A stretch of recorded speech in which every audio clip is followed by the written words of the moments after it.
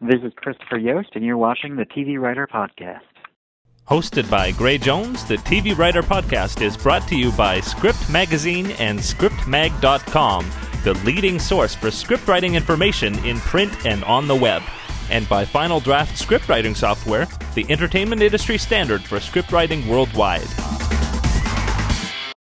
My name's Gray Jones, and I want to welcome you to the TV Writer Podcast, partner of Script Magazine, episode 37, for Thursday, October 13th, 2011.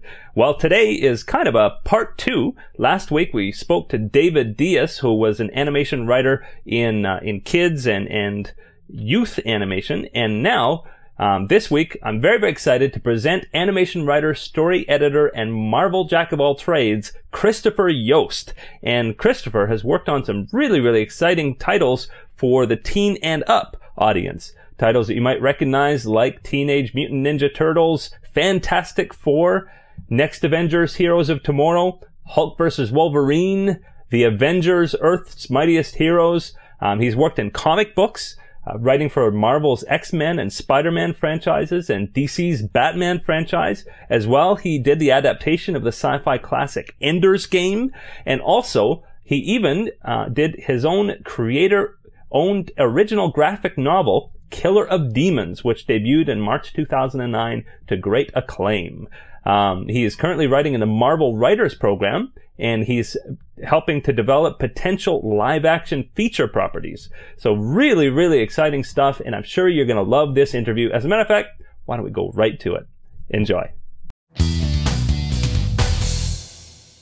This is Gray, and I'm here with animation writer, story editor, and Marvel jack-of-all-trades, Christopher Yost. How you doing, Chris? I'm good. How are you? I'm doing great, thanks. Oh, can I call you Chris? Yes, absolutely. Perfect. Well, I'm so excited to hear your side of the story, because last week we spoke to another animation writer, and he writes in the sort of children's and young adults area, and you've written in some of the much more well-known, perhaps, for teens and older Marvel titles especially, and some DC in there as well. Yeah, I've done a little bit of everything. I've worked on like the Batman animated series, the more recent one. I've done Teenage Mutant Ninja Turtles. I've done a little bit here and a little bit there. So great. Well, why don't we roll right back to where you started? You were born in Missouri? I was born in Missouri. It's true. About 12 or 13, I moved up to Michigan. To Michigan. Okay, so that's I know that you ended up as an advertising producer there. So how did that happen? I went into undergraduate at University of Michigan, fully intending to be like a computer science major. And about a week in, I realized it was not for me. Mm-hmm. So I just looked at the course back and tried to figure out what I wanted to do with my life. And they had a film and TV section. They had University of Michigan had a major called Film and TV Studies. Mm-hmm. So I switched majors from computer science to film and never looked back. At University of Michigan, at least, in 1991, it was largely like film criticism, film theory, film history, that kind of thing. And I mean, what did I know? I wasn't thinking about it too much. So I, got to watch a lot of movies and talk about movies and write about movies and, put together a little Super 8 shoot and just did kind of random stuff. Mm-hmm. And then once I graduated, I'm like, oh, what do I do with that? And then got into advertising locally. I worked for a few different ad agencies out in Michigan and ended up at a place called Ogilvy and Mather. Mm-hmm. And did some car commercials. Cool. So I was a producer in advertising.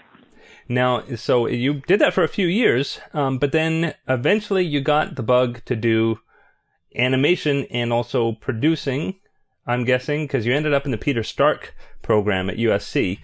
So at what point did you decide that you had to move out west? It was, I think, about my 10,000th commercial for brakes and, shock absorbers and oil changes. Mm-hmm.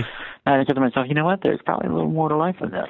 The ad thing was a great job, don't get me wrong, and, I got to do, a lot of fun stuff. We had like a snowmobile client, so every year we'd go up in the mountains and shoot snowmobiles, and it was a blast. But I'm like, life's short. The worst that could happen is, it doesn't work out, and I come back and I get back into advertising. Mm-hmm. Luckily, that didn't happen because, the entire automotive industry kind of has its issues now. But I got into the Peter Stark program, and it's funny because about a month into that, I realized it wasn't for me either. Oh no. That's kind of my thing, I guess. Yeah. So I was going to get an MFA out of it. So I'm like, the worst can happen is I, get the degree. So I kind of stuck with it, and we had a few courses that were like, like how to think like a writer, or like dealing with writers from the perspective of a producer. Because Peter Stark it's a great program, and I mean I am thankful and lucky to have gone through it, because it really taught me like how this town kind of works, and like how people think and how they talk, and I definitely would not be where I am without it. Only in the sense that I met so many great people and still work with people from that program today. But in a class where we got a chance to write a little bit, I just kept writing. So I got through the program and wrote a couple of different feature specs while I was there. And then the other thing that happened while I was there was that we had to do an internship. And I knew Marvel had an office out in L.A., so I called them up and said, hey, you need any help? And at that moment, they did.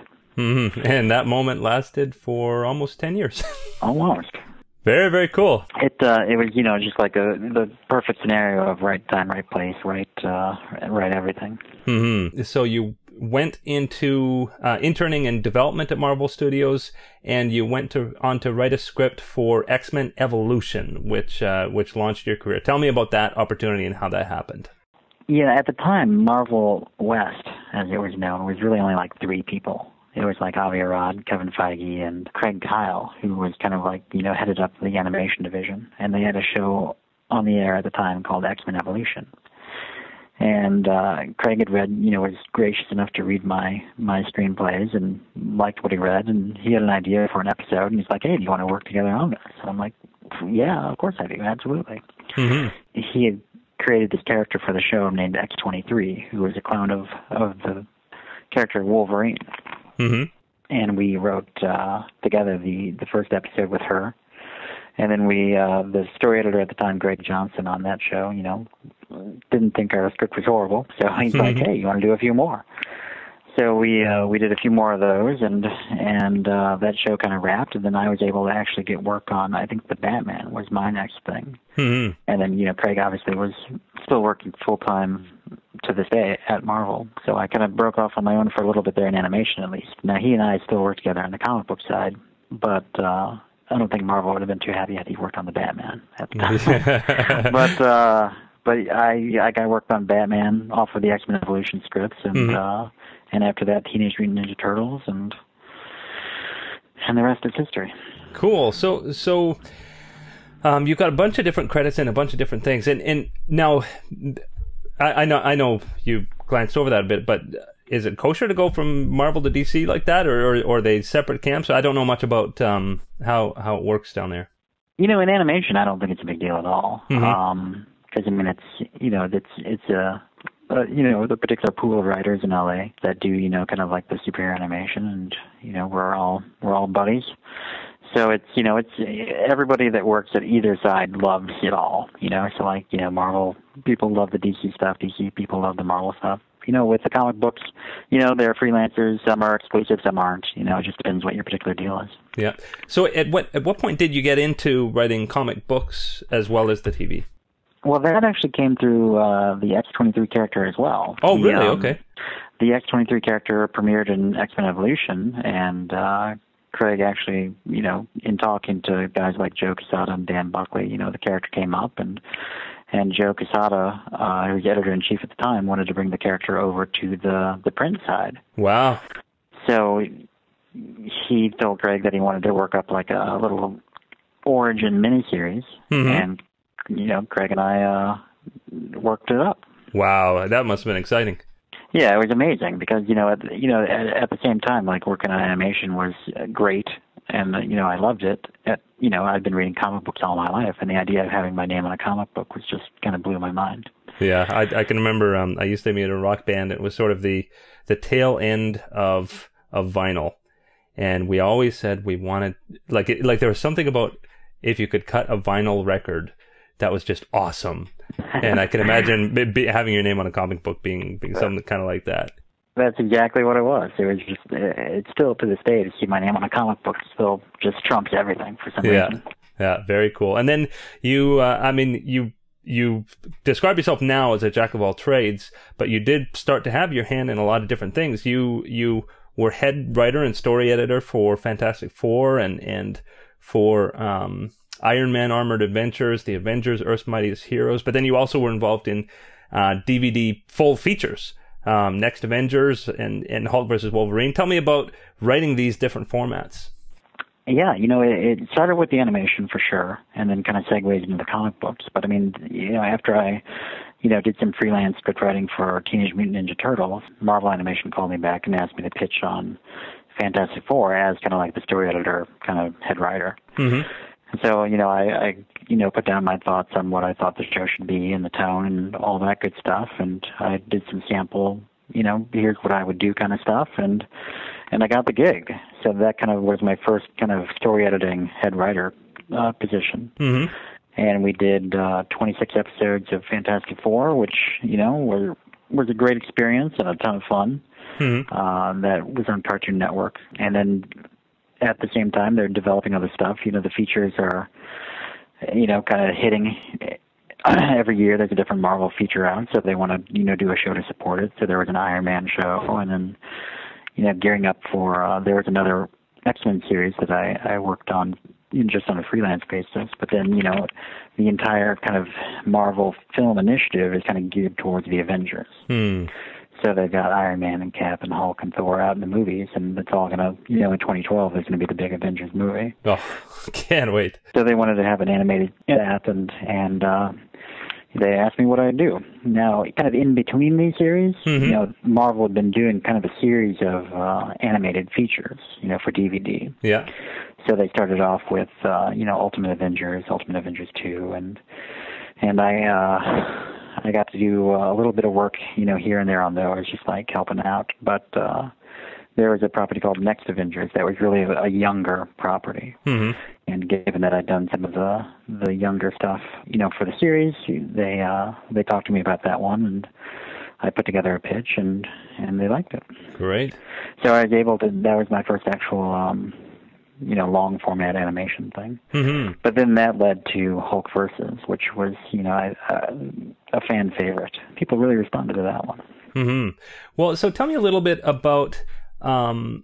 It sounds like you got a lot of these opportunities from people that you knew, but how separate are these divisions? Like is it completely different sets of people who are doing the DVD features versus the series work, or are they people that hop back and forth, or how does that work?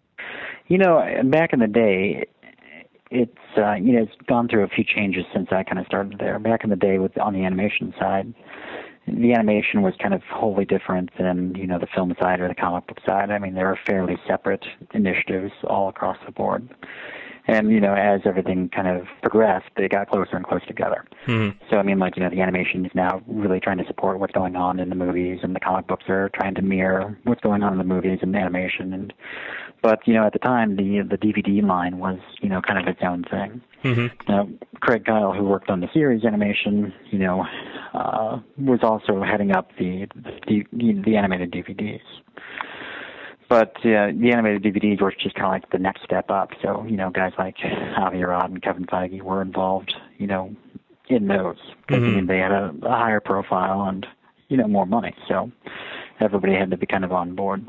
Yeah. Jumping back a bit to the series work, just so the viewers can understand, at least as I understand it, in live action, you would have the showrunner who would be accepting. I mean, it's a little different because generally there's a room full of people, and breaking the stories and brainstorming and pitching is all kind of done by a group sitting in a room. But as the head writer, story editor, you're really kind of like the showrunner, responsible for hearing pitches from the individual writers, right? Yes and no. We try not to call it showrunner because there's an entire other side to it where you've got like a supervising director handling like artists and art and storyboards and all that. And generally, they're fairly separate. We've got a supervising producer that kind of manages both ends. Mm-hmm. So like a guy like Craig Kyle or a Josh Fine on Avengers would kind of, oversee everything. And then I would be solely responsible for the writing aspect of it. So I would come up with like the series Bible and help develop it. And then I would, hire writers and supervise writers, and as well as writing episodes myself. So it's my job to make sure that, everybody sounds like, the character they're supposed to be, and everything makes sense, and, everything's on time and, manageable, for the production side.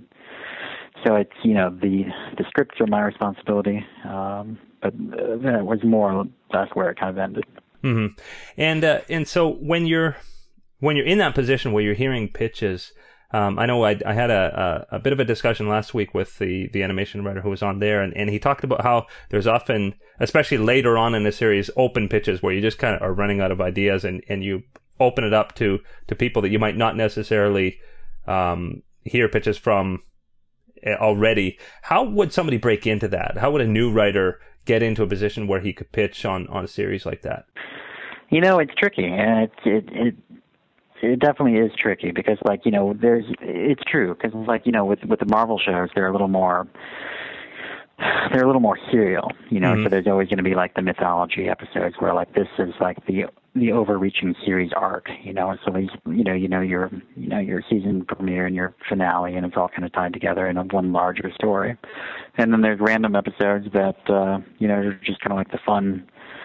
You never want to say the word filler, but I mean, these are like the one-off stories. And I mean, like those are the ones you generally take the pitches for.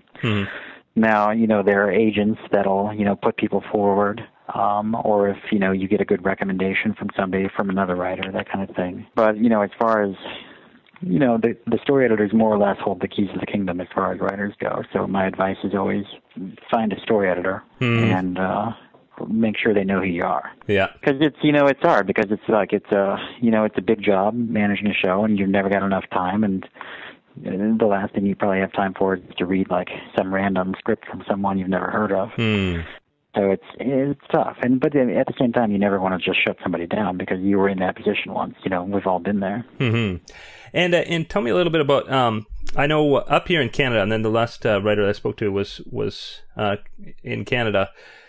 He mentioned that there are no script minimums here, even though, I mean, technically it's there's guild signatory productions and things like that, but that it's not the same kind of protection at the script level covered by the union. What about in the States? No, there's nothing like that. On like non-union daytime animation, no, it's not covered by Writers Guild or much of anything. They, I think I've worked on in my career like one show that had any kind of thing like that. I mean, is that something that you'd like to have? Oh, sure, of course. But I mean, it's the cost of it is such that they, I don't know a ton about the business end of it, but it's something that studios obviously are not particularly interested in. Yeah, that may change. Hopefully, the Writers Guild will find a way to make this happen. Because obviously we would all like that as writers, but we're not there yet. And so I guess then your agent would play a big role in negotiating your rates, or how does your agent play into this? Yeah, I mean, the bottom line is that there's kind of an average, for one episode of an animated series, and then if based on experience or love or whatever it's going to be, your agent can press for more money, and it's a negotiation. And some places are happy to negotiate. Some people love to do it. Some people don't. It's case by case, really. Cool. At least that's my experience of it. Yeah.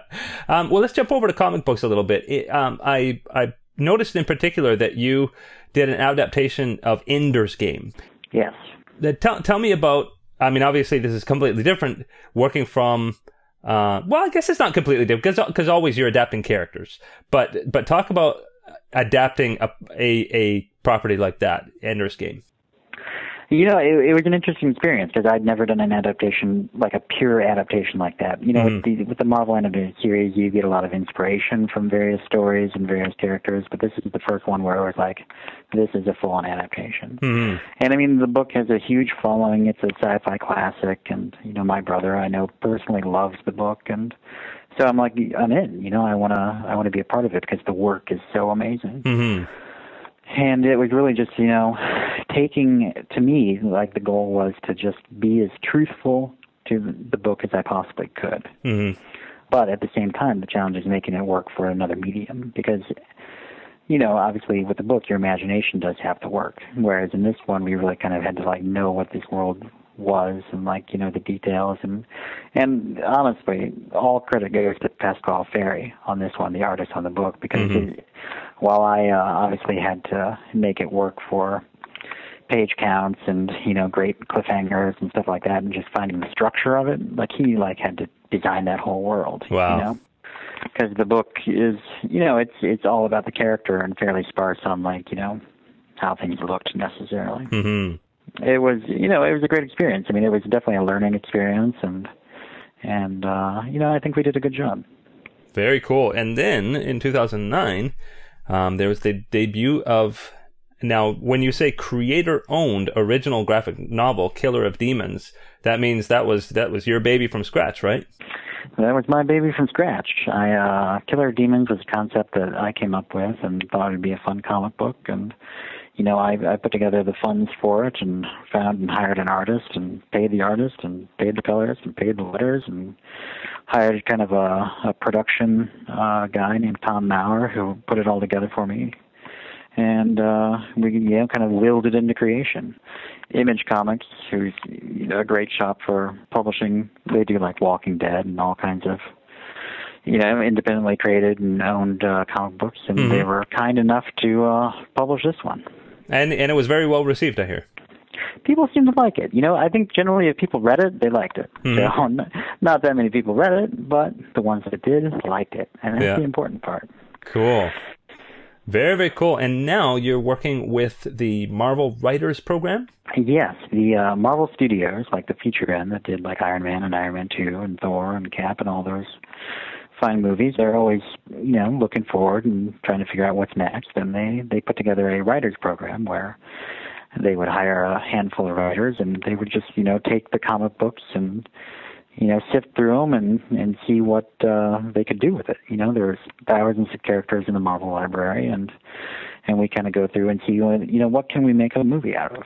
Very cool. It may happen, it may not happen, but we're always developing new stuff and writing scripts and outlines and stories, and just seeing what we can do. Very exciting, because I know. I mean, I'm a big fan of Marvel movies. I think they've done an incredible job for the last few years. Just hit after hit after hit, and so obviously that department's doing well. Yes, they've had Kevin Feige's heading it up, and they've got a great executive team, and they've gotten great talent, Jon Favreau and Ken Branagh, and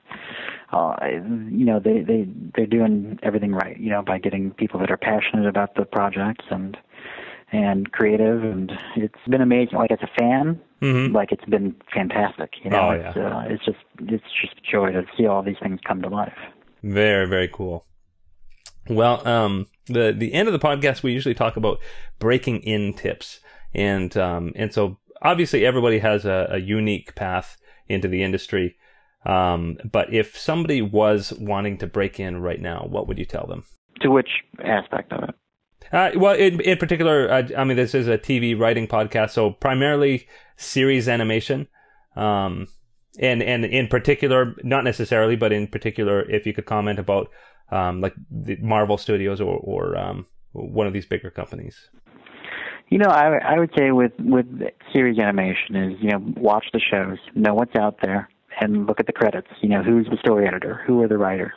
And then, learn as much as you can about it. And, you contact them.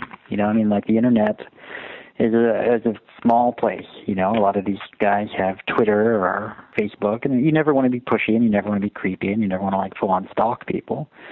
But as a writer, these are the gatekeepers. You've got to the people that hire writers on these shows are the story editors. So you have to, be respectful and don't overdo it. Just don't send a script and say, hey, here's my script, check it out, because that is not the right thing to do.